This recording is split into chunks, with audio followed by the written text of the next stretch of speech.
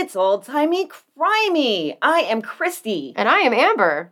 And we are here this week continuing what we call here on the show and in this household, Spooky Ween, wherein we tell you spooky stories, some crime-related, like this week. Sometimes not, because it's harder than you think to find old-timey, crimey, spooky stories. And frankly, we just go off the rails sometimes, as I kind of did in our Tiny.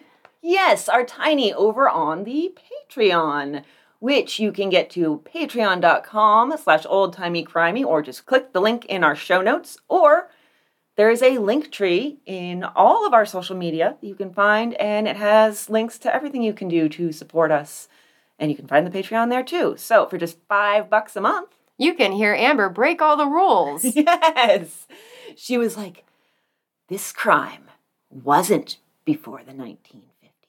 It was not. And it was kind of a feel-good, spooky thing. You can hear the question mark in her voice because we're still not settled on that debate. In fact, we're still sort of unsettled. I feel like most people would be unsettled, but it's kind of a feel-good crime. Yes. So yes, you get those. Those are our old tiny crimies. They're not really tiny. They generally are about half an hour. Sometimes we go a little bit longer, so don't let the name fool you. You're still getting plenty of content. And then you also get our extras at the end of each month, where we have a guest on and each of us talks about a crime related to a specific theme, and we have lots of fun coming up with those. Last month was God Made Me Do It. And next month will be even more fun. Yes, I have a book. And it's called The Devil Made Me Do It. Got it in my little eBay thing.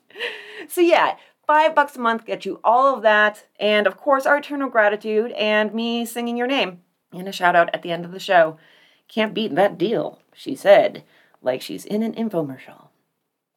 So we are going to tell you a ghostly murder story. Literally, ghostly murder story. It's the ghostliest murder story I can imagine. Yeah. Not many people go murdering ghosts. Yeah. And then I'm also going to tell Amber something afterwards that I went down a little rabbit hole when I was looking at the Newgate calendar for this, and I found a weird superstition that also was accompanied by an illustration. Oh, hooray. And so I'm going to be telling Amber a little bit about this weird superstition that I found, an interesting practice that they used to do in the olden times. In the olden times.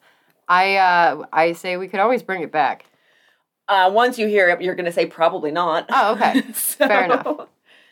So, the Hammersmith Ghost, which is our topic this week. The story was included in the 1815 book Apparitions, or The Mystery of Ghosts, Hobgoblins, and Haunted Houses, which, I love this description. Joseph Taylor, the author, tells us it was compiled, quote, for the purpose of eradicating those fears which the ignorant, the weak, and the superstitious are but too apt to encourage, for want of properly examining into the causes of such absurd impositions. Which is his absurd way of, or not absurd way, his condescending way of saying that people believe shit they shouldn't believe, and so I'm going to include all these stories of ghost stories and then kind of debunk them so that people will stop believing them. So. Nice try. Yeah, right?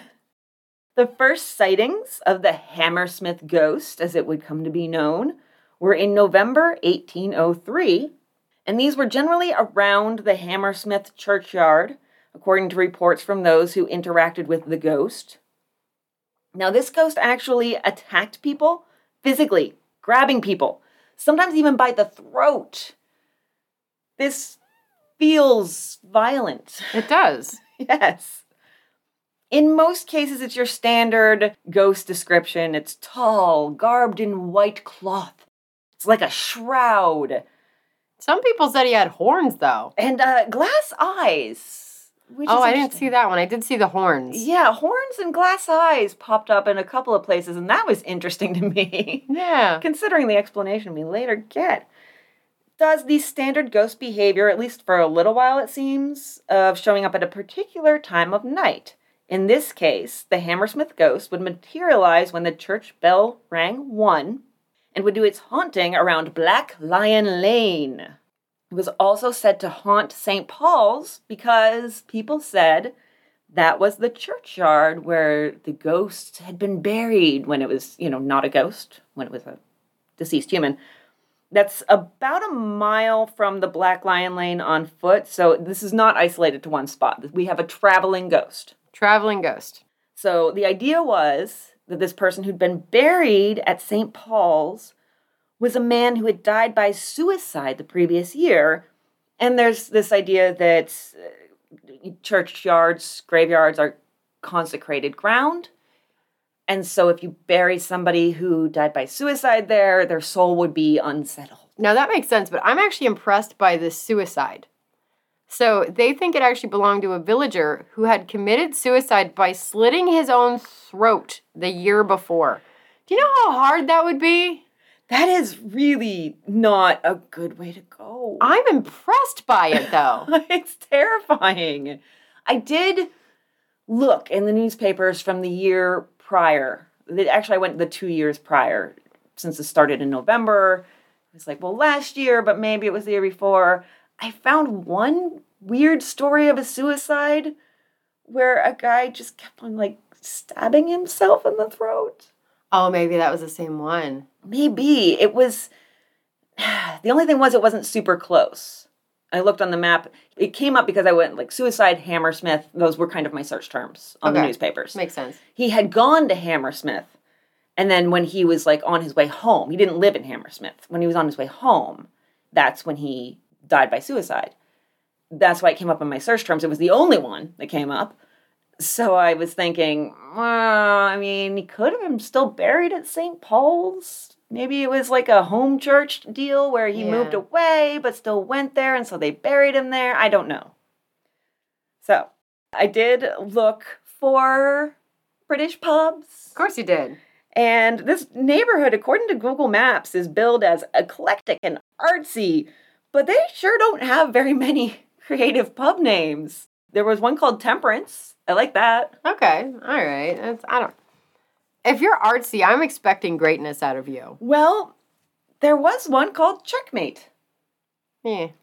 I've been there. Oh, yes. Well, that's cool. It's more in the Kensington area for any of our Brit listeners, but it's kind of close-ish. And it has black and white checked floor. It's a great bar. As it should. Oh, of course, you've got to. I seem to remember them having some tables with chessboards on them, but I couldn't see that in the pictures, and it was almost a decade since I've been there, so my memories aren't super sharp. But you know what? At the same time, Also, I was drinking beer. I feel with COVID, you would not want to encourage people to share pieces and stuff like that, probably. Yeah, the pictures could be more recent. Yeah. But if they were older pictures from even 2 years ago, you would think that would show up. In the before times. Well, they don't want anyone to get their hopes up that they'll be able to play chess. True. Maybe they removed those pictures. So, yeah, it was a great pub. I really liked it. And we met a band from South Africa there. Cool. They were really nice guys. So, this ghost, back to the Hammersmith ghost. In one case of an interaction with the ghost, a pregnant woman who was, or would be, soon to have her second child, went into a dead faint after having a run-in with the ghost. Although, in this case, the report happens rather early in the evening by this ghost standards. Instead of it being 1 a.m., it's 10 p.m. She saw the figure among the tombstones at the churchyard, described it as very tall and very white, and when she tried to run, it grabbed her and pressed her in its arms. That's when she fainted, and she didn't wake up for hours. I have questions. Later on, the ghost does show up at earlier hours, but I'm just wondering what's she doing wandering around a graveyard? Maybe passing through, I guess, a shortcut, I suppose. But yeah, so the neighbors found her and took her home, put her to bed, quote, from which, alas, she never rose. Okay. This is my big problem here, because she's describing it. Now, your story actually says she woke up. My story says she never woke up. So it says a pregnant woman, never named in reports, crossed the churchyard, described a tall white figure rising from the tombstones, grabbed her as she ran away, caused her to faint. She was discovered hours later by neighbors who took her home and put her to bed, and then she never woke up. She died from fright. But if she never woke up, then where do we get the description? Exactly. Not only of the ghost itself, but of her encounter with it. Exactly. So I immediately want to call bullshit on the whole story. The pregnant woman never died, and certainly not from fright. And I highly doubt that she was assaulted by a specter. I agree with that. And it did say she died after 2 days, which does fright really take 2 days to kill you? Very slow-moving fright. Because I would think dying of fright would be probably a heart attack. Something along those lines. Maybe she had a big heart attack and then little heart attacks afterwards until she finally died. I don't know. It definitely, there were questions there.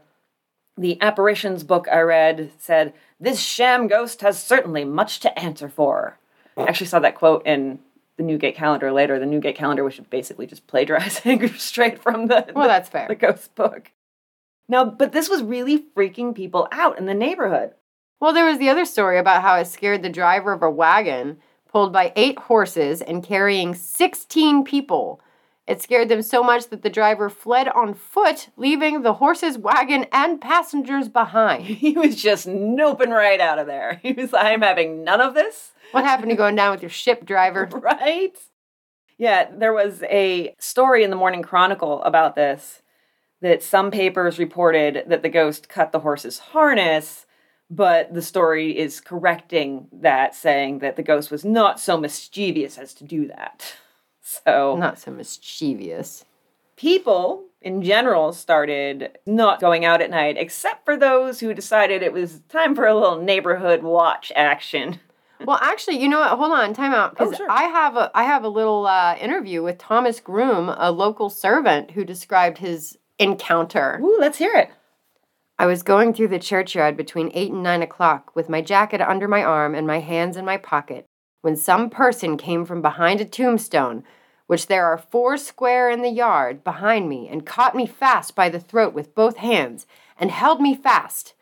My fellow servant, who was going on before, heard me scuffling, asked what was the matter, then whatever it was, gave me a twist round and I saw nothing.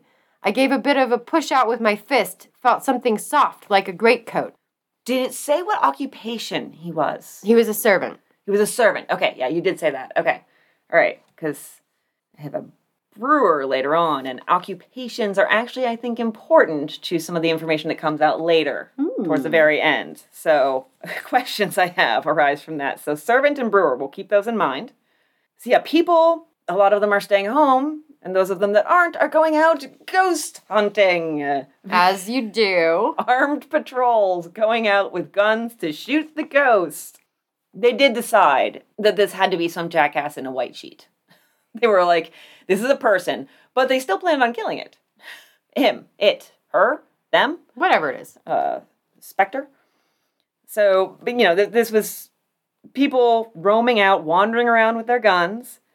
And in late December, the village watchman, William Girdle, said that he saw and chased the ghost. And during the chase, the ghost disrobed, took off a white sheet or maybe a tablecloth as it ran. So this probably is where the idea that, oh, this is not a ghost, this is a person pretending to be a ghost, came from. Yeah, makes sense. And remember William Girdle, too. He's going to come up. Now, other than that particular encounter, they weren't having a lot of success because Hammersmith was a maze of, alleys and bylanes and paths. And what you want to do is you want to cover entrances and exits. But when you have this basically spaghetti of roads, this pile of spaghetti of roads, you can't do that. And so they weren't keeping the ghost from doing its thing. It was still terrorizing people. Mainly, it seems like travelers get mentioned a lot, which that seems to me, if they just mention travelers and then don't mention any names, that feels like the paper sensationalizing maybe, or storytellers in general at some point adding travelers to it, because you can just say, oh, well, they were travelers, they were just passing through. And then the question becomes, well, why don't we have their names? Where did the story come from? So I have to kind of look askance at that. Yeah, well, there was not a lot of names given for a lot of these encounters. Like, the pregnant woman doesn't have a name. Well, she's a woman. She was also a woman in the 1800s, so that's definitely a possibility. But it didn't even mention her husband. Then you had cases of mistaken identity. People thinking that anyone dressed all in white was the ghost. So, by January of 1804, this has been going on for a couple months now, and 23-year-old bricklayer Thomas Millwood had been mistaken for the ghost twice. The thing about bricklayers is they wore all white from head to toe. So the description here of his uniform is linen trousers entirely white, washed very clean, a waistcoat of flannel apparently new, very white, and an apron which he wore round him. His trousers came down almost to the edge of his shoes. Which were also white. That's pants. I mean, that's what they're supposed to do. Yeah. He's not wearing pantaloons. That's a strange description. Anyhow, his mother-in-law tells the story about this. One Saturday, he told her that 2 ladies and a gentleman had taken fright at him as he was coming down the terrace, thinking he was the ghost. He told them he was no more ghost than any of them, and asked the gentleman, using a bad word, as it was literally quoted in the trial transcripts, if he wished for a punch in the head. Do you wish for a punch in the fucking head? Would you wish for the... Oh, now I gotta come up with probably another bad damn. word. Do you wish for a punch in the daggone head? Yeah, right? That's probably more like it. Now, when he told his family about this, they said you need to take precautions. Like, put a coat on, a dark-colored, bright-colored, any color that's not white, Yes. coat on over your all-white outfit so that the people running around with guns who want to shoot at something that is described as being all in white won't, maybe, I don't know, shoot you? Well, and I'm thinking it's January, so it should be pretty cold there. You should want to wear a coat anyway, you'd think. You would think.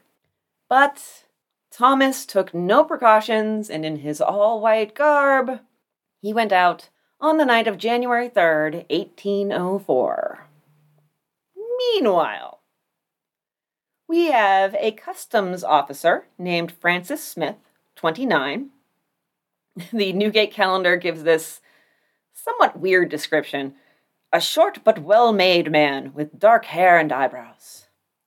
Okay. Why, of all the things we're describing, are we describing his eyebrows? It just throws me off a little bit. I bet he had, the Groucho Marx caterpillars or something. Oh, there you go. Maybe.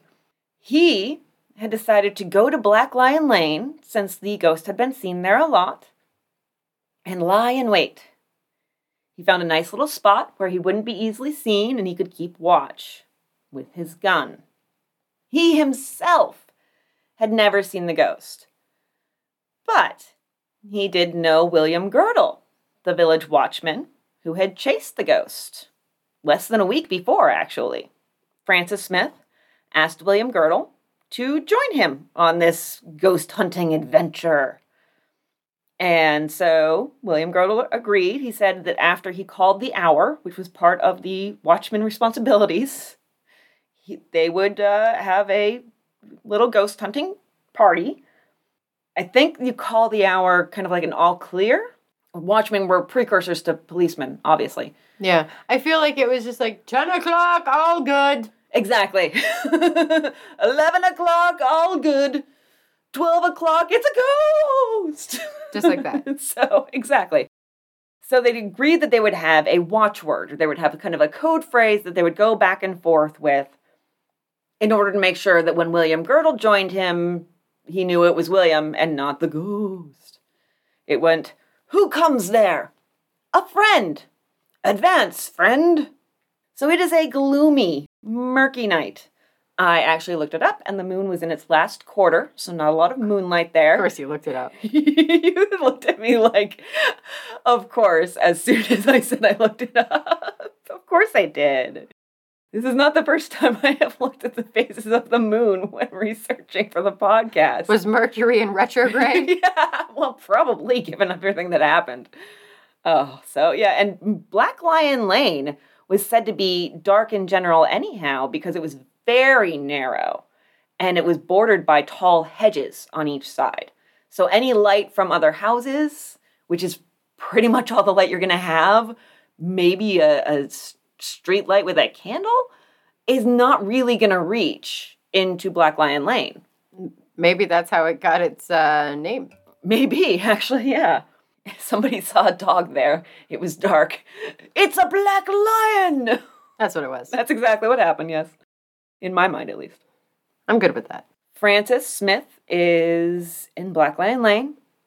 He looks out. He sees a figure in white. So he called out to the spirit, "Who comes there?"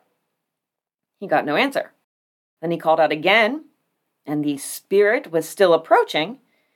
It didn't answer his second call, so he whipped out his gun and he shot it. Okay, so his second call, and I don't know that I would answer this asshole either. Damn you! Who are you and what are you? Damn you, I will shoot you! If you don't speak is how I actually have that quote ended. And that actually came from Tom's sister, Anne Millwood. Yes. So, yeah, it's definitely interesting to me. But before he could answer, he shot him. Exactly. An immediate gunshot happened after that. Boom. Damn you, I'll shoot you. Boom. Not giving the person a chance to answer. I personally think he says he called out twice. I don't think he did. Exactly. I'm right there with you. I think he called out once and then shot before anyone could even answer him. And that's what his sister kind of backed up too. Yeah, she definitely backs that up, because she was out there watching. She says her brother left the house where she lived with their parents, between 10 and 11 that night.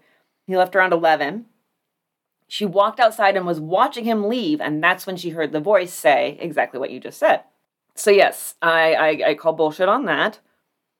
And so Francis Smith stepped out to examine the ghost on the ground and discovered that the figure in white was actually Thomas Millwood in his bricklayer's garb. And then I get that they think that the ghost has killed at least one person. If this story of the pregnant woman had gone around town, I understand. But justice is a thing, you know? Mm-hmm. I don't know if a citizen's arrest is really a thing, but they just have random dude as the watchman. So just try to arrest the guy. Why? I just don't understand. So, and the thing is, the watchman dude, William Girdle, heard the gunshot, but thought nothing of it, as he often heard gunshots at night. What even is his job? I don't even understand. I know what the answer is. He's the watchman. He's just there to watch. He's not the listening man. He's not the hearing man. That's somebody else's job. He has one job, and it's to watch, and he didn't see any ghosts. So, yeah, that actually killed me. He's like, yeah, I heard it. I didn't think, there's gunshots at night all the time. And I'm like, then go and do something about that. Why are there gunshots at night all the time in a village in London? So luckily, some other people actually gave a damn. So Smith's neighbor, John Locke, and another gentleman, George Stowe, came running at the sound of the shot. And they came upon, them as well as William Girdle, came upon a, quote, very much agitated Francis Smith, who then took them to the body of Thomas Millwood. And then back at the Millwood house, Anne, upon hearing the gunshot, went to her parents. They were in bed. She said, hey, I'm worried about Thomas. I just heard a gunshot. And much like William Girdle, they were like, yeah, it's probably nothing. Happens all the time. So she went out to check, and she found her brother dying on the ground. That was at the point that Smith had gone for help, so he returns with some aid in a few minutes. That's another point of contention. I don't think he went for help. Oh, you think that they came at the sound of the gunshot, unlike William Girdle. And ran into him. Oh, yes. I believe that, I don't think he wasn't yelling for help. Yeah. I think he was actually going to maybe try to run away, and then was like, oh, okay, you're here now. Come quick.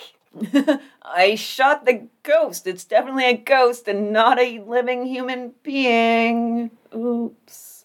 So Millwood was taken to the Black Lion Inn, but he was already, as the Newgate calendar put it, quite dead. Mm-hmm. And as the Times put it, perfectly dead. Oh, there you go. I'm really throwing some side-eye at the phrasing in some of these accounts. Once he realized what he'd done, Smith was said to be much agitated. Millwood had been shot in the jaw. It was said to have gone in the mouth and out the back of the neck. Here is a thing. Okay. His face, according to the coroner's report, was black with gunpowder. That sounds like that's very close then. Exactly. Yes. That sounds like it's very close. Unless in those days maybe gunpowder went really far after a shot, which doesn't seem super likely. I mean, it maybe a few feet. If that, it doesn't seem like if he's, I don't know, if he's 10 feet away from the guy, how could his face be described as black with gunpowder? So according to Surgeon Mr. Fowler, from the examination, the gunshot wound on the left side of the lower jaw with a small shot about size number 4, one of which had penetrated the vertebrae of the neck and injured the spinal marrow. So this confuses me because if it was a small shot, I'm wondering if it's not like buckshot. Yeah. Because he had a shotgun. And to me, that wouldn't be a small shot unless he had it filled with like buckshot, which would then kind of explain why there'd be more gunpowder, because it's a bunch of loose little shells with a lot of gunpowder. Now, I want to clarify here, neither of us are gun experts, despite the fact that we live in Pennsylvania, where people love to hunt. But neither of us are gun experts, so this is a lot of, as we like to say, rampant speculation. Yeah, you're on there. I'll cough if I try to sing with you. She gave me that look again. Not going to happen. It was a different look than, of course you did. I'm not. Of course you are. Yeah, it's of course you are. But yeah, so that's my thought on it, because that would kind of explain off some of the gunpowder, because there's a lot more gunpowder in the loose shots than there are in like the compact one large bullet. So probably. I mean, we don't know. Maybe that's now. That's true. We don't know enough about guns back then, and the development of firearms over the 220 years that have passed almost since then has been a lot. But just with the context clues, though, saying it was a shotgun, but a small shot about size number 4, one of which had penetrated the vertebrae of the neck. Yeah. Okay, one of which. So the phrasing there does indicate. Yeah, because that's like a quote from him is one of which had penetrated the vertebrae of the neck. And witness reports were that there was one gunshot. Yes. So that could, the phrasing there, if it was chosen carefully, could indicate that it was something like what we think of as buckshot now, if that was developed then, which again, we don't know. Well, I mean, even if you're just putting gunpowder and like a bunch of little bearings in, that would be multiple things. When I tell you about the superstition thing, after we talk about the Hammersmith ghost, this is kind of going to come up again, because there was a really weird, some commentary in the coroner's report that I was trying to figure out what the hell was happening. So this whole idea of pellets and everything is going to come up again. But yes, he is definitely, one way or the other, he's dead. Super dead. Quite Perfectly dead. Perfectly dead. That might be the subtitle. There is a postmortem, as we said. The coroner releases his judgment. Thomas Milhood had been killed in, quote, a rash act of willful murder. Murder most rash and willful. I don't know what I'm doing with this accent, but I'm kind of enjoying it. I don't know. So Smith was arrested. He didn't put up a fight or anything and was said to be pretty disturbed by what he'd done. I hope so. And one would think, you killed a dude who was 23. He's only in jail for 2 days before the trial begins at the Old Bailey. Just think about how long it takes to get to a murder trial now. I know. I almost wish it would go back. But I like that they actually investigate things now. That's important. They do need the time, because you need a lawyer on your side if you're the defendant who can go through all of the evidence, because you have discovery, wherein the prosecution has to hand over all the information that they come up with to the defendants. I know, but I miss counsel. the surprise of yesteryear where they'd be like, bah, ha, ha, look what we have. That did make trials a lot more interesting. I feel like trials used to be a lot more exciting because you never knew what the hell was going to happen. Yeah, because nobody knew what the other side had. Here's the thing we haven't told you we've had on the murder weapon the whole time. They might even pop up with some new information in the closing arguments, for God's sakes, which is when you're supposed to not at all. Right, yeah, like closing arguments, they wheel in another body. They're like, look what else we found at your apartment. Yeah. It's like, hey, look, we found an alibi. Yeah, like, I miss that. I want that back. The drama was definitely more interesting, but that's why we do these. So that's part of the reason. So there are lots of character witnesses that speak quite well of Smith. The coroner himself says that Smith is not vindictive, but remarkably mild. A local wine merchant who had run to Smith's aid after the murder, I think that was Locke that you mentioned earlier, Yes. said he was mild, humane, and generous. And also buys a lot of wine. Apparently, yeah, that might be. Which also, I think he'd had a tipple or two before going on his ghost hunt, I believe. He did, actually. I did have that in my notes. It was, quote, after several ales. Oh, no. Who'd had a few ales at this point. Which maybe he had those at the Black Lion Inn. Probably. Went out right there. Might as well just go get hammered and wander around with a gun, getting ready to shoot at anything you see move. I mean, if you got nothing better to do. Not really. Don't do that. Don't do that. Yeah. So, the Watchman said that Smith was, quote, nothing like a cruel man. We even get one character witness saying he had known Smith for 15 years, and during that period, his life had been marked by singular acts of humanity and benevolence. The Catholic Church is 2 seconds away from sainting this dude in the witness's eyes, the character witness's eyes. He's such a nice guy. He's such a nice guy. And in the trial is also where we get the information from Millwood's sister Anne, who was asked to testify. It was actually kind of sweet in the trial transcript, where the attorneys were like, we're really sorry that you have to come and talk about this. She must have taken it really hard. I bet. Obviously. She practically witnessed her brother's murder. And so they were just very apologetic. They were like, we're really sorry. We wouldn't ask you to do this unless it was absolutely necessary. It was nice. We don't get that these days. Again. Now, Smith hadn't planned to testify. He said he was going to leave it to his counsel to testify to the jury for him. But then they were like, no, that's not how it works. They can't do that. So he did speak in his own defense. He said that when he went out, he didn't have any ill intentions. And when the incident happened, he didn't even know what he had done, insisted that he was innocent and he'd never intended to take anyone's life.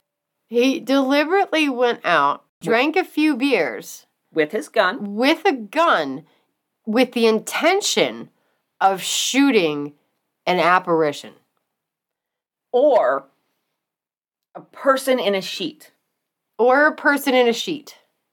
So I do think that he did intend to either do something nonsensical, which is to shoot at something that's non-corporeal, or take someone's life, which is to shoot at somebody who's walking around in a sheet trying to scare people. Yeah. And then he ended up shooting somebody who's just a bricklayer and not even trying to aiming at the head. Yeah, at least like aim at the knee. It wouldn't matter back then. I feel it'd still probably die. Yeah, I know, but I feel like at the same time, like if it's just somebody like running around scaring the kids, like at least take their legs. They won't be running after anybody. There you go. Yeah. I don't know. So the Lord Chief Baron, which from what I can tell is kind of in charge of things in the trial, said that once both the prosecution and defense had rested, he goes to the jury and he says in his statement to them that there's nothing he's heard that would change the charge to anything but murder. And I have a long quote here from the Newgate Calendar which sums up the Lord Chief Barons, or as I'm calling them, the LCB. LCB? The LCB.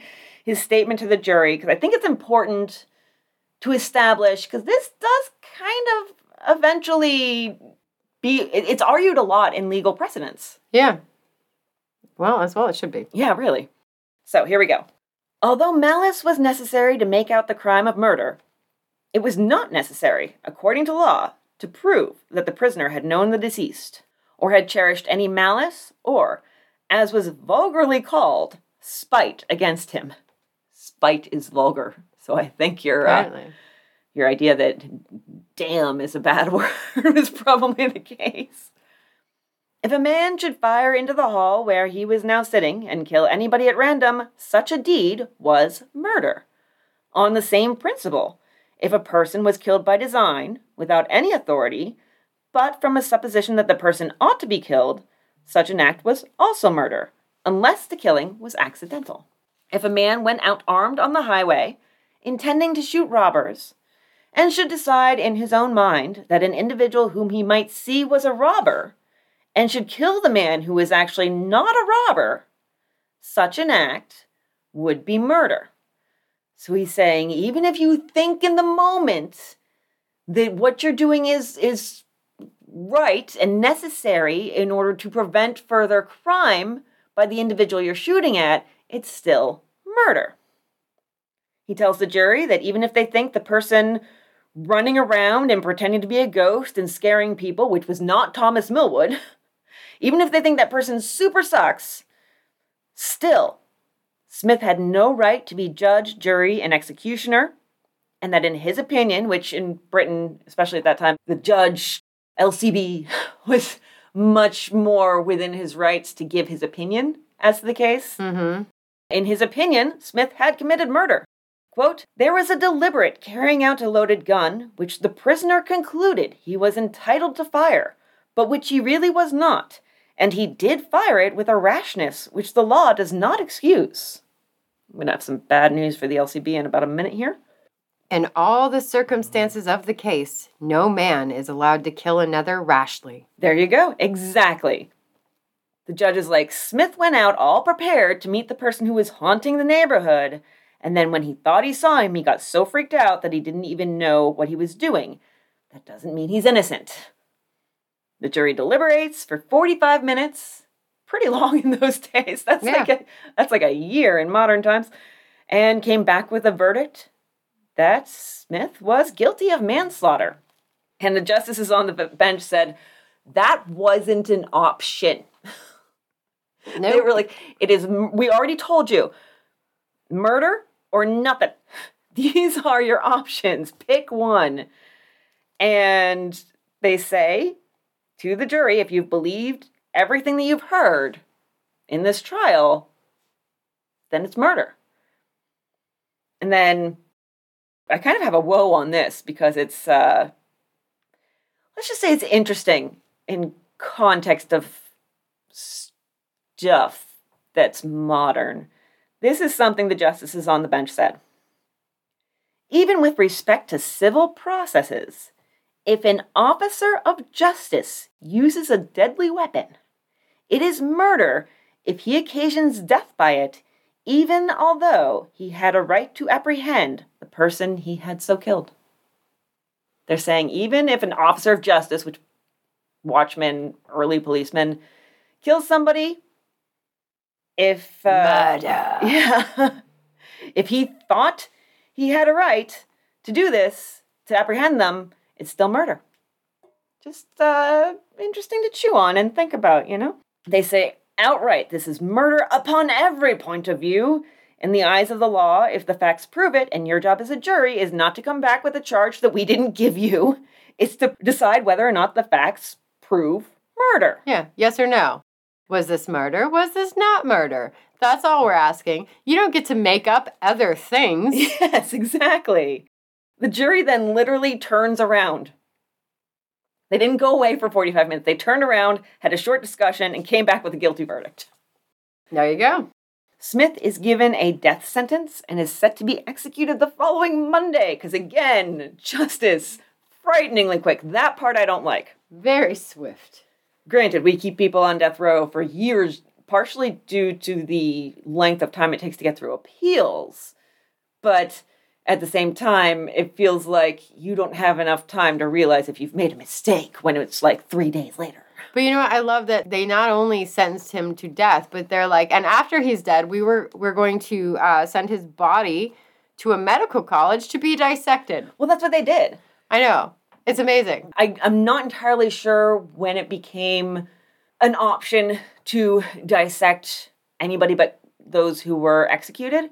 But that was essentially their only way of dissecting human bodies and learning more about the human form and about what's going on the inside of us, was because, you know, this is a person who committed a crime, so we can do this thing. Otherwise, if it's not a person who committed a crime...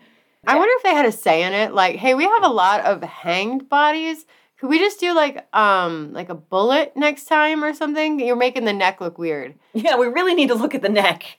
We're really interested in examining the spine, and you're sort of damaging that just a little bit. So just shoot him in the head, please. Firing squad, maybe. I don't know. No, I don't think they really had much of an option. They were just lucky to get what they could get. So that's why grave robbers were such a thing. They weren't just robbing the graves of valuables, they were robbing the graves of bodies and taking them to medical professionals so that they could, on the sly, have more bodies to dissect so they could learn more about their profession, about medicine, about how we work as human beings. Got a fresh one for you, Doc. Oh, exactly, yes. Someday we'll do Burke in here. Someday. So, death sentence. And it's funny that I said a minute ago, now we have time to realize we've made a mistake, because kind of that's essentially what happens here, at least in their eyes. But Smith is upset. He doesn't even have the power to stand on his own. The Newgate calendar says he needs the aid of a friendly bystander to stay on his feet.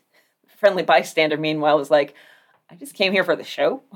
I gotta carry this guy? Right? Jeez. And his family is there. They're super upset. But the Lord Chief Baron, old LCB, knows that there's huge public sentiment in the area, and everybody feels really bad for Smith. They feel like he made a mistake, it wasn't his fault.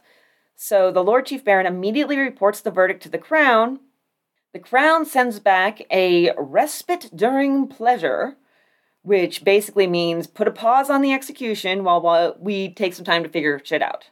So they are actually taking the time in this case, but only because of that action by the LCB. Which is weird, because it almost felt like he forced the hand to sentence him to death, too. Yeah, I know. He's kind of playing both sides of the field here. And George III was king. We talked about him in the God Made Me Do It extra.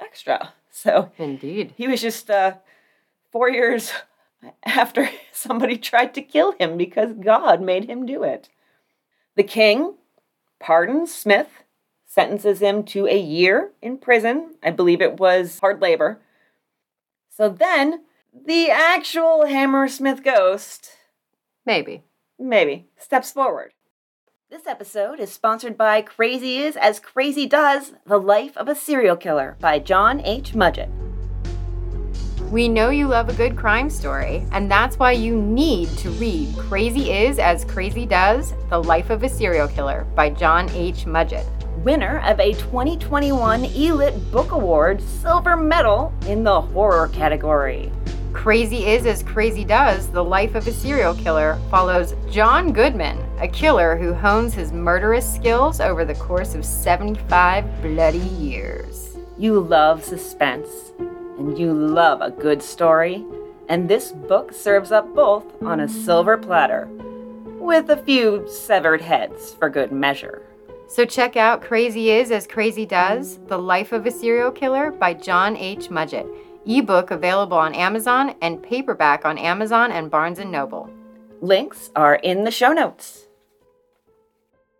A man named Graham who was a shoemaker. Why? Why was this man running around in a white blanket and scaring the crap out of people?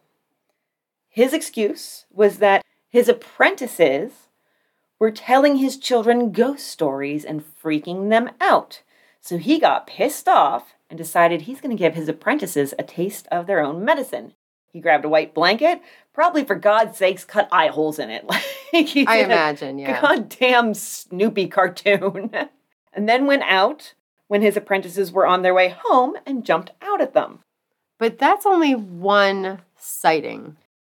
Not only that, that's his shoemaker's apprentices.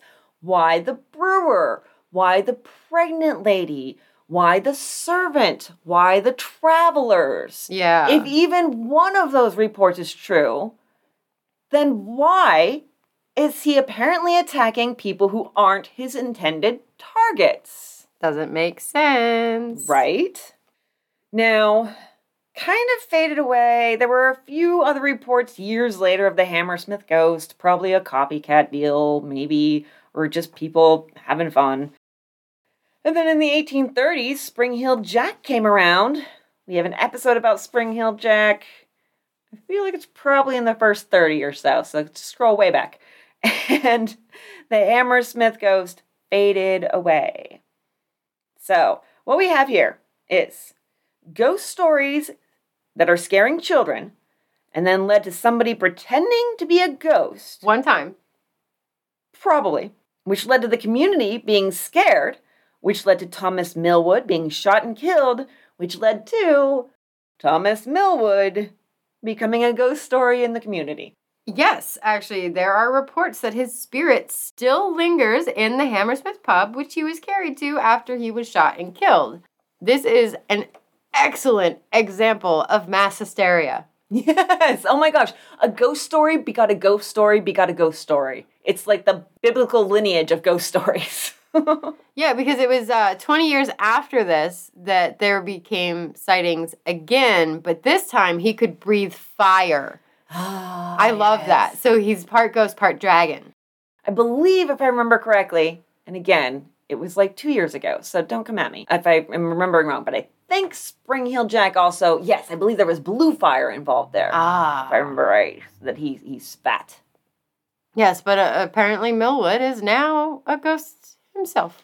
Yes. For real this time. For real, yes. There is, at the Black Lion Pub, a sign commemorating the ghost. Come to our social media on Facebook, Twitter, and Instagram. We are Old Timey Crimey on all of them to see it. Or, Google, I guess, if you want. But lame. There's now tales of Millwood's ghost haunting the pub, a former chef who both worked at the pub and lived in a flat above it, said he had some experiences with the ghost. There were about a half a dozen times he would be sleeping in his flat. No one else was there, and he would be awakened by someone saying his name. Creepy. But the current general manager and his wife live there now, or at least as of the most recent article I read, and they say that neither they nor their Lhasa Apso, Bernie, have seen or sensed any sort of paranormal activity. Bernie's a funny name for Lhasa Apso. That's a weird name, yeah. It's so old man. But, dogs aside, the general manager's wife does admit that one of her friends thinks she once saw Millwood's ghost run past her in the hall. Yes, that is a funny name. Amber is showing me a picture of a Lhasa Apso. Bernie is a hilarious name to give to that dog. It has very long hair. That kind of looks like a Bernie, though. Oh, a little bit in the face, yeah. When you look in the face with the long hair, a little bit of a Bernie. Yeah. It's like an old man that's a hippie. Yes. So, the general manager's wife says that they get a lot of visitors specifically about the ghost story, and not just nationally. They've had visitors from as far as Poland come because they'd read about the Hammersmith ghost. But I do have to mention that also the Wikipedia article about Hammersmith tells us that the district has been a hub for London's Polish community for a long time. Okay, so that's not a stretch. Yeah, they have other reasons. In fact, the Polish Social and Cultural Association in Hammersmith is home to one of the largest collections of books written in Polish outside of actual Poland. Oh, okay. So it kind of feels like... It makes sense that they would travel that far then.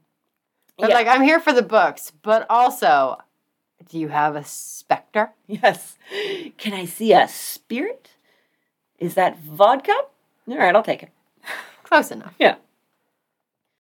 So let's talk about how the law dealt with this idea of killing or harming someone thinking that you're defending yourself, but you're mistaken about the situation and you aren't really at risk, which is exactly what happened with Frances Smith and Thomas Millwood. It also sounds surprisingly like something that happened recently where a woman was at her house and the police just broke in and started shooting at them. Does sound similar to that too, yes. In Britain, they wouldn't really have an answer to how to deal with this situation until 1983. And even then, the Lord Chief Justice, which I feel like is what the Lord Chief Baron turned into, maybe. I'm speculating there. I don't know. I'm not going to sit there and research what a That's Lord fine. The trail of Lord Chief Baron to Lord Chief Justice. I've gone down too many rabbit holes. Let's just call him Lordy Judge. Lordy Judge. The Lordy Judge said that this issue, quote, has been the subject of debate for more years than one likes to think about and the subject of more learned academic articles than one would care to read in an evening. So, in the case where they settled it, I'm really super summing up here. You had a man who saw a kid mugging a lady. Man caught the kid, the mugger. Another dude comes along, and he only sees the second half of that. He sees the man restraining A child? The kid, a teenager, yeah. So he read the situation wrong, and he thought, oh man, this guy's just assaulting a kid. So the second dude, Mr. I just walked up and saw what happened, or half of it, fought the guy who was restraining the mugger. They come to the conclusion that if the accused had a reasonable belief that force is necessary either to protect himself or to prevent a crime, even if that's not actually the case, it's only his perception, then he's good to go. Well, okay, so in that case, nobody got shot, nobody died. And I definitely agree with that in that case, because you're walking upon a full-grown man assaulting a child. I would hope that you would punch that guy in the face. You only have a certain amount of information to work with, and the information you have to work with definitely implies that the man who is restraining a child is in the wrong. Yes. So, I get it there. I feel like when it extends into murder, it might be different. I don't know if they super extend it into murder or if it's just assault cases like that, where it's kind of, I don't know, mistaken assault, you might think of it as. But, it's definitely a gray area because you just have a bunch of people who are trying to do what's right. Yeah. And what they think is right. Here's the thing, though. If you start saying, don't take any action whatsoever, that's when people die on the street because no one will help. Yeah, exactly. So it's a really hard line to walk where you say you're guilty if you did this, even if you believed you were in the right. And then we're in slippery slope territory, essentially. It so really we is. Can't really, they haven't figured it out, essentially, as far as we can tell, aside from that kind of deciding precedence case. I feel like it has to be case by case. And Yeah. It has to be, maybe does the jury believe that in that moment, the person who... They thought they were saving somebody or helping somebody. Exactly. They thought that they were being, what's the word for it? Doing good to society. Well, yeah, but there's a word for it. Oh my God, this is going to drive me crazy. I actually do have to look it up. No, but I really do think that has to be case by case. In that scenario, were you doing what you felt was right? Good Samaritans. The Good Samaritans. The Good Samaritans, yes. If you think you're being a Good Samaritan, it feels like you can't fault somebody for that. But when we look at the case of Francis Smith, he didn't need to take it that far. He didn't need to. He wasn't being attacked in any way, shape, or form. Exactly. He just saw somebody in white and assumed that was the person who had been terrorizing the village, and that this is not somebody who's attempting to harm him in any way. This is not somebody who's actually breaking any laws. So think about it like this. So we live near a lot of graveyards. And if you're walking through the graveyard at night and you see somebody who looks a little spooky, you have no right to shoot them. Now, if you're walking through a graveyard at night and you're seeing a person attacking another person, then maybe you have a right to shoot him. Yes, I would say if he came upon, let's say, the ghost attacking the pregnant woman or the servant or anybody. Yes, exactly. Then you're walking into the commission of a crime. That's a different moment than literally a person dressed in white walking towards you and not answering what I'm almost certain is just one call. Yes. But like if you hear somebody yelling, help, help, that's a pretty good sign that person needs help. Exactly. I think that's why case-by-case basis. And do I think he should have been put to death for it, Francis Smith? Not really, although the laws at the time were pretty much like, yeah, you committed murder, dead in a couple days. Yeah, but because, okay, so now I'm thinking about just having sex in a cemetery because this is where I go. That is where you go. There is certainly a gray area. So say you have a couple getting busy in the cemetery and the woman hears you coming and goes, no, stop. Now you think that she's being raped and you're being a good Samaritan by removing that guy from the situation. So, like, it's really a big gray area. It is a big gray area. I just want to say you made it a lot grayer and more confusing with your use of the word coming in that context. I'm just saying. You're welcome. Vocabulary choices in that case might be How do you know it wasn't on purpose? I'm pretty sure it was. So. Also, for those of you who have not fucked in a cemetery, have at it. It's Amber approved. It is Amber approved. It's creepy. It's fun. It's spooky weenie time. Oh, it's spooky weenie time. Oh my god. All right. So I have a tale to tell you. In addition, I went down a little rabbit hole because when I was using the Newgate calendar. You should fuck in that rabbit hole. I was using the Newgate calendar as one of my sources, and I scrolled down a little bit after reading about the Hammersmith ghost, and what do I find but this picture? I love pictures. So I'm showing Amber this picture. That's an oddly erotic execution. Kinda, I don't think for the lady involved, but so this will be again on our social media. And it is a man who is hanged at the gallows, and they are forcing a woman to accept his hand basically upon her breast. It's like right at the top of the boob. So you get to feel a little booby before you die. No, he's dead. He's executed. He's been hanged. So I'm going to be telling Amber about the dead man's hand. The dead man's hand is a little hard to research because it's also a poker hand. Yes. Which actually has to do with Wild Bill Hickok and the hand of poker he supposedly had when he was killed, which from my scanning through search results and trying to find stuff that's not related to that, a lot of them seem to be like, we don't know what it actually was. We don't know this for sure, but anyhow, that's a different thing. So, in this case, the illustration that I showed you, I have a murder story to go along with our superstition. Okay. So, the man being hanged was William Henry Hollins. This was in 1814 in London. He had worked with a man named J. Pilcher, and Pilcher died. On his deathbed, Pilcher asked Hollins to look after his wife and his daughter. His daughter was named Elizabeth, or Betsy, as we'll call her. Okay. She was 20 years old and working as a live-in servant for a Mr. Cartwright. Hollins was 45.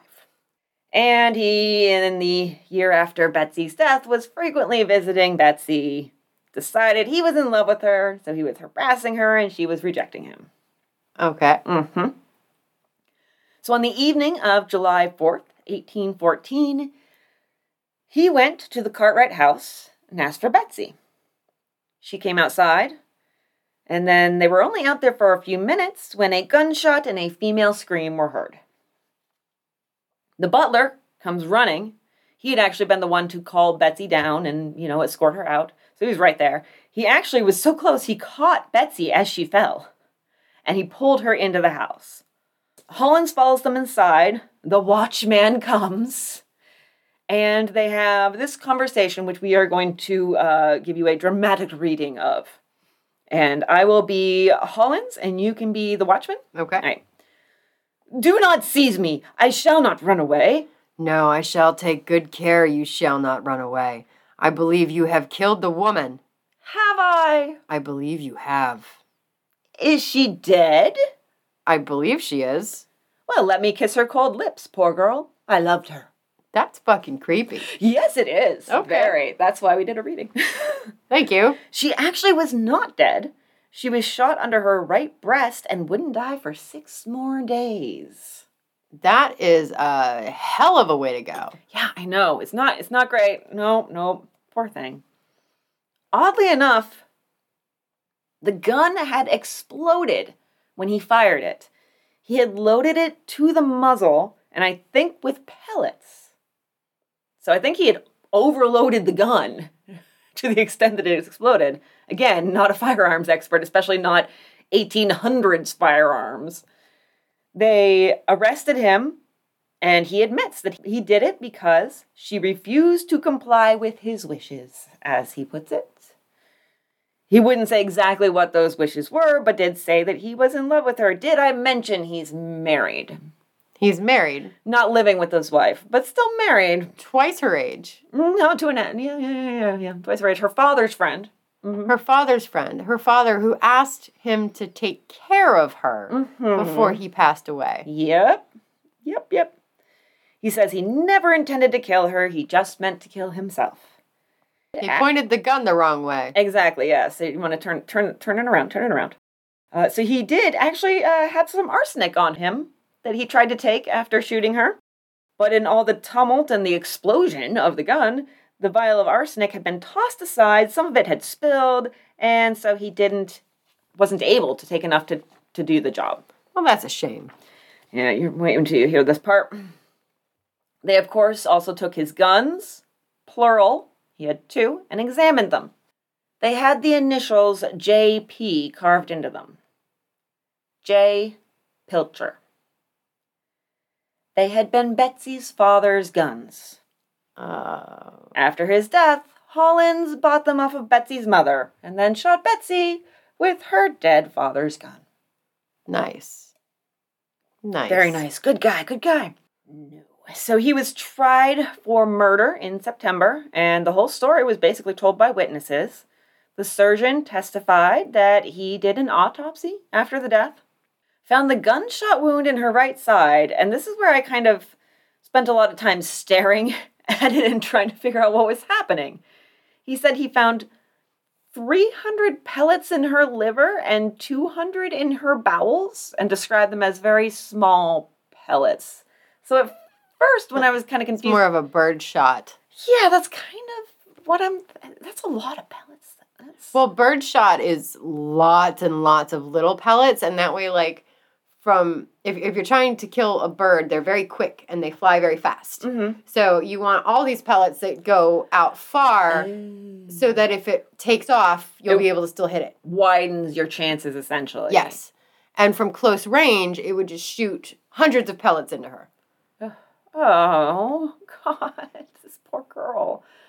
If the gun exploded and he had it filled up with tiny pellets, but 200 and 300 does still sound like a lot. It is a lot, but it was close range, so all the pellets went inside of her, and since they're very small, they probably just bounced around. And I mean, for it to go into her liver and her bowels, her body was probably trying to filter them out, and that's just where they collected. Oh. Because the liver is what cleans the blood. So anything in the bloodstream would eventually go down to the liver. Makes sense. And anything that hit her digestive system, like her esophagus, her stomach, or her intestines, would eventually end up in the bowel. And they say under the right breast. I mean, that could be 1 inch under, it could be 2 inches under, it could be 3 inches under. Yeah. I mean, under the right breast, we don't know how specific they were. It could have been into her liver. Like, it could have been into her... It could have been a direct shot to the liver, too, yeah. So, and then it's the defense's turn. And so he gives a defense. This is his defense. I had a most serious regard for the young woman, as I had for my own child. Yep. Trying to fuck your own kids? I never thought, nor never had it in my mind to injure the poor girl. I respected her and loved her, and would have done as much for her as I would for my own child. Repetitious. I declare, in the sight of a just God and your lordship, as to the manner I fired that piece off, I know no more than your lordship. He's like, I don't know how I shot that gun any more than you do. Which is, bullshit. No, you were there. And for the defense, they bring up people who had witnessed strange conduct from Hollins in the past, because I think they're trying to get an insanity defense. Like a landlord who said that Hollins didn't sing. He hummed. I don't know how that's proof, and sometimes his room was wetted all over, which I don't know if he was just like water or piss or alcohol. I don't know. I feel like he was probably peeing everywhere. Maybe, yeah. And that sometimes he was melancholy. But there are some more convincing reports. We have a publican's daughter who used to serve him breakfast and said he was frequently incoherent and would also be writing, but it wasn't writing, it was just scribbling. So he would say, I'm writing, and it was just random scribbles. A man who knew him 3 years ago said he used to keep the whole neighborhood up with his, quote, screams and hallooing. Okay, it sounds like this guy's like a heavy drinker to me. That kind of sounds about right, yeah. We do have, speaking of, an actual old-timey, crimey pub name. Okay. In the trial transcript, Hollins used to spend a lot of time at the Cottage of Content. Oh. Which there's not one in London. Of course, I looked. There's 2 in other places in England. So, another report that a year and a half before the murder, so even before Betsy's father died, somebody had witnessed him in his room biting his pillows. And when asked why he was doing this, he said it was for Betsy. That is creepy. I don't like it. I don't like it.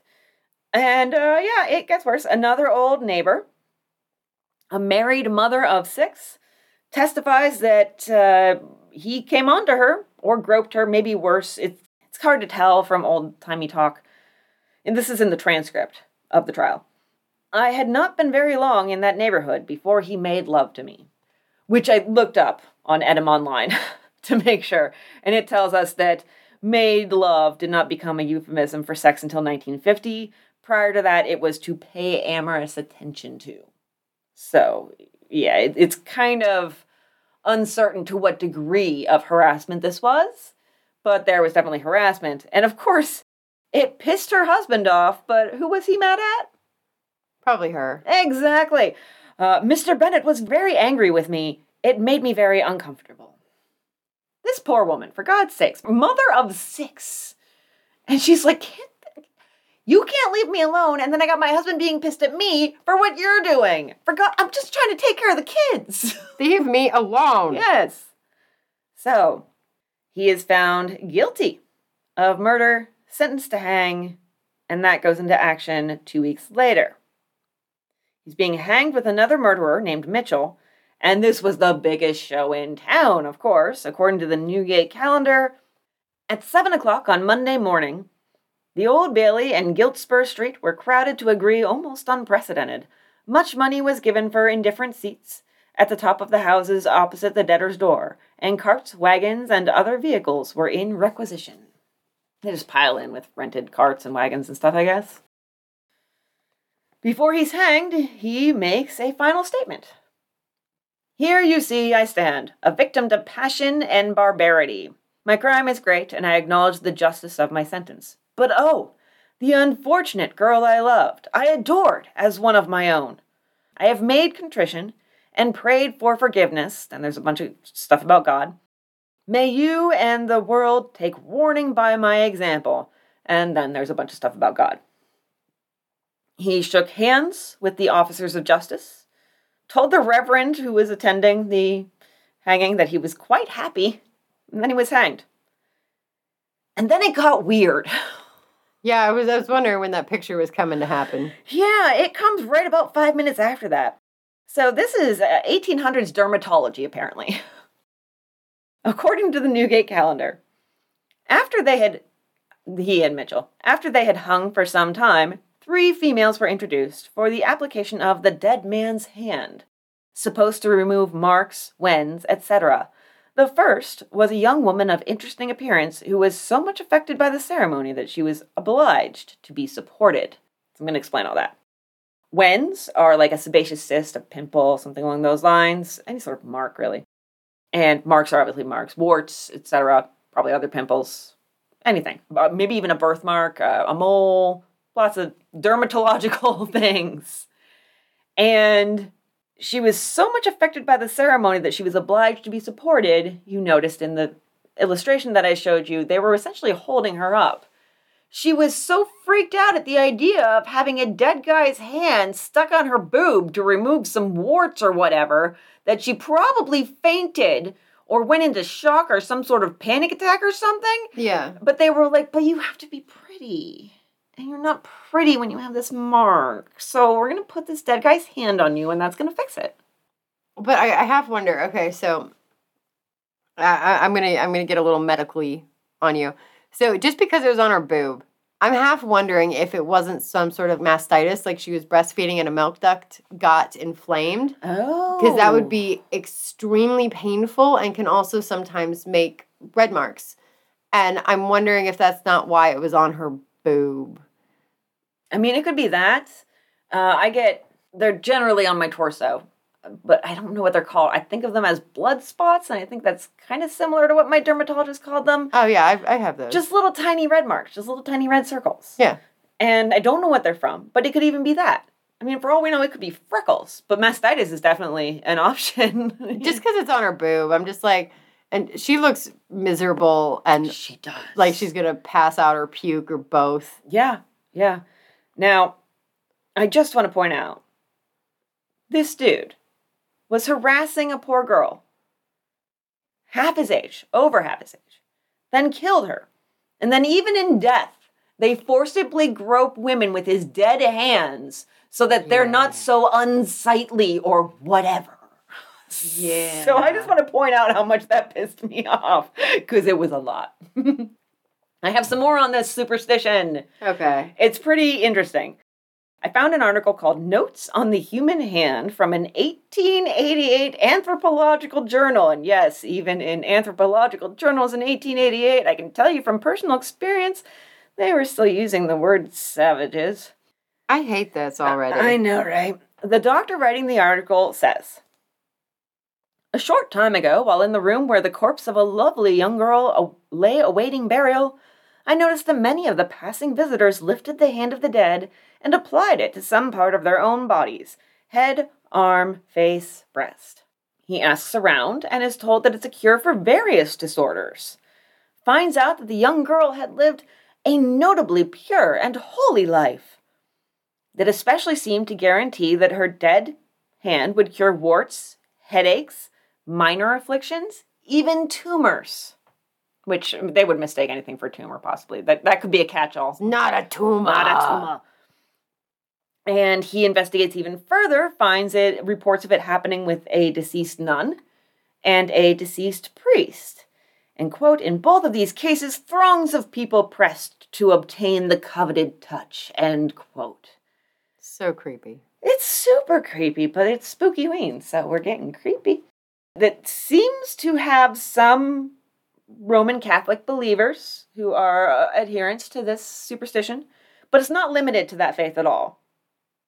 And the doctor here recounts stories he heard from a friend of a friend, basically, where people were cured by letting the dead grope them. He's very credulous throughout a lot of this. He does also mention someone who cured a white swelling somewhere on their person after stealing a murderer's hand. So we go from the pure and the holy and the saintly to murderers. It seems like it runs on both sides of the morality spectrum, we might say. Well, it just depends on, did God make them do it or did the devil make them do it? There you go. That's a good point. And very related to our extra extras last month and this month. So he does then go on to say that the moral quality of the hand owner seems to be important, which totally contradicts the previous sentence about the murderer's hand doing the job and curing things, after he'd just gone on for like 3 paragraphs about saintly people's hands curing things. So he's not a super logical writer, is what I'm saying, but that's okay. No, it's not. People will, according to him, dig up graves to get a dead hand. So we've got even more grave digging going on. You need a dead hand. I mean, you need a dead hand. We just will not let the dead rest. Or they'll just hang out at the gallows tree on execution day so they can get what is called the dead stroke. Oh. Even children are brought to do this by their nurses and nannies. Oh. It's horrifying. Some incorporate other elements into the sort of ritual, like direction and numbers. For goiter, apparently you're supposed to apply 9 times from east to west and 9 times from west to east. Wax on, wax off. Oh my God, yes. Yes, exactly. Oh, I don't like this. I know. He talks about how this is a superstition that has deep and ancient sources. I guess necrophilia has been around for a minute, but... I guess. He says that the Greeks in ancient times wore the fingers and toes of a murdered relative to avert the vengeance of the Furies. Yeah, sometimes the Greeks got a little weird. I would like to, again, I did not actually look further into that particular one. Thank you for not. Yeah, because no. I'm only subjecting myself to a certain amount of creepy horror. We're at the limit now. I'm basically just reporting what an 1880s anthropologist had to say about all this. So take it with that big of a grain of salt. Maybe a grain of salt that's about the size of him. But there was definitely a or one of the pellets in Betsy's body. No, I'm literally saying an anthropologist-sized grain of salt. So, and in addition, you had to wear those dead fingers and toes under your armpit. Ah, okay. I don't know what's going on here. I lost the plot on this a long time ago because it's so freaking weird. he takes this thread further to discuss other, because it's notes on the hand. It's not just on notes on the dead hand. He connects it to the laying on of hands, done by the living, of course. And then here's where he seems super credulous. This guy will believe anything. I have a bridge in Brooklyn to sell him. Most of us have had personal experience of the wide extent of this notion. Who has not seen the suffering from nervous headache decidedly benefited by the touch of the hand of some cool and composed person? Often, perhaps always, the calming of the nervous irritation is brought about by suggestion and the general composure and quiet of the operator, which I guess he is saying is kind of placebo effect and somebody else's demeanor affecting yours, but he also is like, I've totally seen people cured by the laying on of hands. So it's a little much for me. And of course, it's not just done for health purposes. He goes on to tell this little anecdote. Oh, goody. This is something. During the winter of 1885-86, an entire hand was stolen from the dissecting room of the Georgetown Medical College in this city. The janitor of the college was a white man of decidedly bohemian habits, and at the time was living with an illiterate woman of the southern poorer class. Well, at least he didn't make the subtext super. You know what he's saying there, but at least he's not using the N-word. The woman had conceived a passion for a dead hand, equal to that which Iago had for Desdemona's handkerchief, and many a time had begged him to steal it. This he did. When asked what she intended to do with it, he stated that she believed that she could use it for luck and to find money and treasure with. Gotta love both classism and racism in unsourced anecdotes. I feel like it was like the first rabbit's foot. Like, do you remember when we were younger? He did. He did reference rabbit's foot, mole foot, even bear paws. Things like that being carried around for luck. He referenced a senator who was said to always have a rabbit's foot on his person. So it does go into much stuff with hands. I mean, palmistry and all this stuff. But I didn't go that far into it because we've reached the creepiness level. But he does bring up the hand of glory. We have talked about this on this podcast, but it was a long time ago. It was before Amber Times, actually. Before the Amber Times. Before the Amber Times. It was in the Christie and Scott era, and then there's the Christie Amber Scott epoch. I've never known how to say that. And now we're in the Christie and Amber show. Yeah, okay, thank you. I was like, it's the Christie and Amber show. That was excellent. I was like, I've used era, I've used epoch. What's the other word? I don't have one, but you saved that, so thank you. You're welcome. So, we talked about the Hand of Glory. I think it was episode 12, Bella in the Witch Elm. How that's maybe tied to all of this is that a hanged man's hand had power if you used certain very specific processes to turn it into a candle. Although, with the Hand of Glory, it's not necessarily healing so much as powers you can use for ill, like unlocking doors and striking people motionless. I'm just picturing somebody running around with an arm and just bashing people over the head with it. Motionless! Ha ha! I mean, it's just a hand, but you could give someone a nice good slap across the face that might get them. So in this anthropological article, there was a French translation of the original Latin of a description of how to make a Hand of Glory and what it could do. He didn't translate it out of the French, though. It's just all this English, and it's like, well, this is translated from Latin to French. Here you go, have fun, just assuming. Good luck, assholes. Yeah. So I used my phone to translate it, and so Google Translate gave me this phrase at one point. It made those to whom it was presented immobile so that they could not jerk off until dead. Oh, perfect. That was something to read. Can't masturbate yourself to death now, guys. Especially to read it about a disembodied hand. So that's supposed to be magical. There's just a lot there. Finish this off. I do have a poem. Okay. It's on how to create the Hand of Glory, and it is quite spooky, so I think it fits. Okay. And so it's allowed. And I'm going to read it as spookily as I can without embarrassing myself, hopefully. From the corpse that hangs on the roadside tree, a murderer's corpse it needs must be. Sever the right hand carefully. Sever the hand that the deed hath done, ere the flesh that clings to the bones be gone. In its dry veins must blood be none. These ghastly fingers, white and cold, within a winding sheet enfold. Count the mystic count of 7. Name the governors of heaven. That's the 7 planets. That's how far back this was. So, yeah. Then in earthen vessel place them, bleach them in the noonday sun, till the marrow melt and run, till the flesh is pale and wan as a moon in silvered cloud, as an unpolluted shroud. Next within their chill embrace, the dead man's awful candle place. A murderer's fat must that candle be. You may scoop it beside the wayside tree. Yum. Of wax and of Lapland's the same, its wick must be twisted of hair of the dead, by the crow and her brood in the wild waste shed.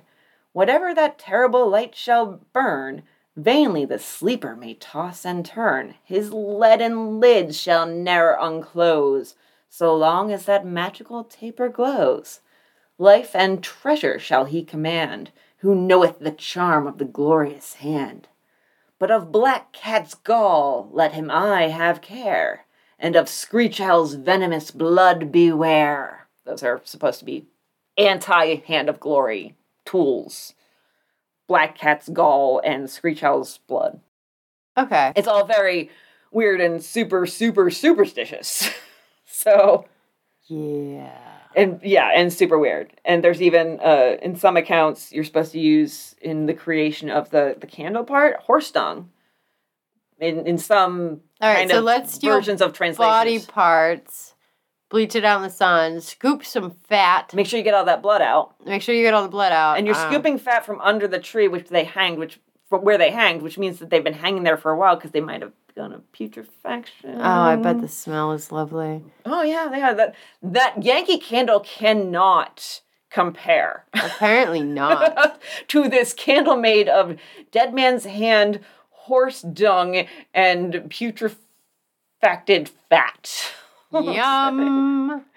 That is the scent of fall. Forget your cinnamon. And please do, because I hate it. No pumpkin spice here. Right? Just dead guy and horse shit. I really want Yankee Candle to come out with that. Dead guy and horse shit? Dead guy and horse shit. So, I might make a t-shirt. I don't know. I might put that out on the Redbubble. So that is my weird superstition that I found that is super spooky and creepy and weird. And people actually forced women to come up and children to have dead man's hand placed on their person for the purpose of, generally, it seems to be mostly curing blemishes, but apparently occasionally a headache too. I would like to say thank you, Christy, but no, I did not need to know any of that. So instead of thank you, you'd like to say thanks, I hate it. Thanks, I hate it. You're welcome. But Yankee Candle, get on it. Because we're waiting. I really want dead guy and horse shit. Yeah, right.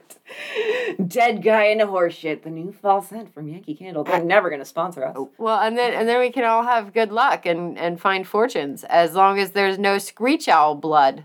Yeah, exactly. And open doors and make people motionless so they can't jerk off. So, I mean, I guess if you're motionless one way or the other, you can't. So you're stuck. So yeah, that is the Hammersmith fetish. Ghost. Oh my. That is the Hammersmith Ghost and also the Dead Man's Hand superstition that we have brought to you this week. That is a rabbit hole I did not want to fall down. If you enjoyed falling down that rabbit hole, unlike Amber, you can, of course, join our Patreon, as I said earlier in the show. There's also, we have our merch on Redbubble, which maybe might have a candle with Dead guy and horseshit candle. Dead guy and horseshit candle. We'll see if I can get around to that. It's got to be better than Gwyneth Paltrow's goop candle. Right? Yeah. Oh, all these candles are horrible. So I just reflexively looked at the candle burning in this room. Which it does not smell like vagina in here, guys. Yeah, Jackson lit it because he was like, the room smells like feet. And I'm like, well, there's a bunch of shoes. There's like a lot of shoes because we have too many shoes in our house. So, But yeah, there's lots of ways you can support us. And honestly, you can find them all in the show notes. You can find them all in our link tree. I don't need to tell you. If you want to support us in those ways, you can. But you're also supporting us just by listening. And hey, hi, new listeners. Hi, new listeners. I can talk. I know words. You know words. You super know words. So yes, thank you for joining us. We hope you are enjoying the back catalog. I feel like at some point, just for people's preferences, just because the podcast has changed so much, we need to like put out like, okay, these episodes are Christy and Scott. Christy Amber and Scott, and the Christy and Amber Show. Christy and Amber Show. I love it. We'll put it into eras of hosts. Yes. So at some point we need to like publish that, like in case anybody's curious. I don't know. Maybe I'll put it in the show notes of this one. So maybe. But hey, guys. Drop a review. Tell us what you think. Tell us what you think of who are your favorite group of hosts. I don't know. Just tell me what you think about things. You're really inviting criticism there because they're not only going to tell us their favorite group, they're going to tell us why. But that's okay. Just tell us you love us. I mean, that'll do too. Well, that will. That was actually what I was going for. Is just tell me how much you love me. I need validation. Yes. We're very much people who love validation. So yeah. Would you buy a candle of dead guy and horse shit? Let us know. I mean, you might need to watch what you say in the reviews because I think Apple censors some shit. Literally some shit. Fine. Horse poo. There you go. Horse poo. So, thank you for joining us. And pretty much all of my bullshit is in the show notes. You guys can click links. You know how to do it. And a lot of it's on the social media too. So I'm just going to cut it short there. And Amber, what you doing this week? Also, I have to pee. So that's I have to pee really, really badly. I am working crazy amounts of hours and putting things away. And I'm supposed to be getting my new table this week. So I will have lots of excitement there. And probably lots of cuts and bruises by next week. Oh, yes. What are you doing? I have some writing to do. I'm going to be doing some writing this week. And Hemingway, we've mentioned in a couple episodes that he was feeling ill. Literally all over my house, feeling ill. In every room. 5 times a day, he was feeling ill. We can make that a candle, too. Oh, yes. Hemingway puke candle. I'll just start putting glasses underneath him when he starts. But he's been doing much better these past couple of days. We've had very little, comparatively, feeling ill happening. And he was diagnosed with pancreatitis. So I've gotten some great advice from a friend who had a cat that also experienced pancreatitis. I need to call the vet because the vet basically called on Thursday. I couldn't answer the phone. She left a message and then apparently just bolted out the door because I called 2 seconds later and she was already gone. Sorry, she's left for the day. Yeah, exactly. And it was Thursday and they were like, she won't be back till Monday. And I was like, well, thanks for delivering this. Meanwhile, she's probably standing right next to the receptionist, just shaking her head no. Like, tell her I'm not here. I left her a fucking message. Yeah. So I'm going to be calling the vet tomorrow to make sure that I have all the information on how we can take care of him and make sure that he's happy and comfortable, which he's been very happy. You know, because I had to peel him off of your lap. He's my favorite cat. He is such a love. When you came in, you didn't see, but when you came in, I was sitting on the couch. I was actually more like laying on the couch doing some embroidery. He came over and he just settled in on this pillow next to me. So I'm just like snuggled up with Hemingway, like cross-stitching and embroidering. And he's right next to me, all happy. He has a new favorite pillow. You know, cats like to pick a new favorite thing every month. So his Spooky Ween pillow is the dark blue one. But yes, I'm going to be figuring out how we're going to handle that and what to expect a little bit more. And, you know, if we need to be doing anything different than what we're doing now, which we're already feeding him, like the diet food. He's not thrilled with it, but he's eating it, so. People aren't thrilled with the diet food either, so in fairness. I mean, I make a bomb-ass salad, but once I finish making that bomb-ass salad, it's like 700 calories. So. Yeah, that's the thing, though. So, like, I make salads for, like, the kids and the family all the time, and I hate salad. I hate it. So it's like, I'll make it, and then I'm, like, in the kitchen just, like, eating, like, lunch meat and cheese. Like, you like that salad? Yeah, I spent, like, an hour cutting everything up. So good. All right, here's what you do. You put the lunch meat and cheese in the salad. Well, no, because I'm actually trying to make it healthy for everybody else. Ah, yes. But fuck that. Yeah. Yeah, I make amazing salads, but I put like olives and pickles and these like fried garlic things. I get it. At the I like store. those. Oh, I know those what are you're really talking good. about. Yeah, I put- snack on those. and croutons and everything. Once you put all that stuff in, you start to add it up, and you're like, that's actually not as healthy as one would think. I may as well have just gone to McDonald's and gotten a salad. That does make me want croutons, though. I was really hungry for bread one day. We didn't have any bread, so I was just eating croutons. It works. Anyhow, so writing, taking care of Hemingway, and Eating croutons. That's what I'm going to be doing this week. So, listeners, thank you, as always, for listening to our spooky ween words. And we will see you next week with more spooky stuff as October continues. Bye. My sources this week are Jane Alexander in Londonist, Claire Feichart Ahalt on the Library of Congress blog, the book Apparitions or The Mystery of Ghosts, Hobgoblins, and Haunted Houses by Joseph Taylor, Sarah Lumen on Hammersmith and Fulham, the BBC, Newgate Calendar, the Wikipedia article on Hammersmith, Ross McFarlane at the Wellcome Library, the British and Irish Legal Information Institute, the Old Bailey Online, Frank Baker, MD, in the American Anthropologist Journal, and from newspapers.com, thank you, Chris Garcia, The Times. My sources this week are the same article from Jane Alexander on Londonist, Library of Congress article by Kelly Buchanan, History of Yesterday by George Dillard, and Medium.com by Jed Graham. Now, they also, at the Black Lion Pub, get lots of... What did you see? What happened? I just started looking at pictures of dogs. It's got... Oh my god. It has a purple hair clip. It has a purple hair clip and its little tongue is blepping out. Certainly does not look like a Bernie. I love it. Gotta put the phone away now. That's hilarious. I want that dog in my life so badly.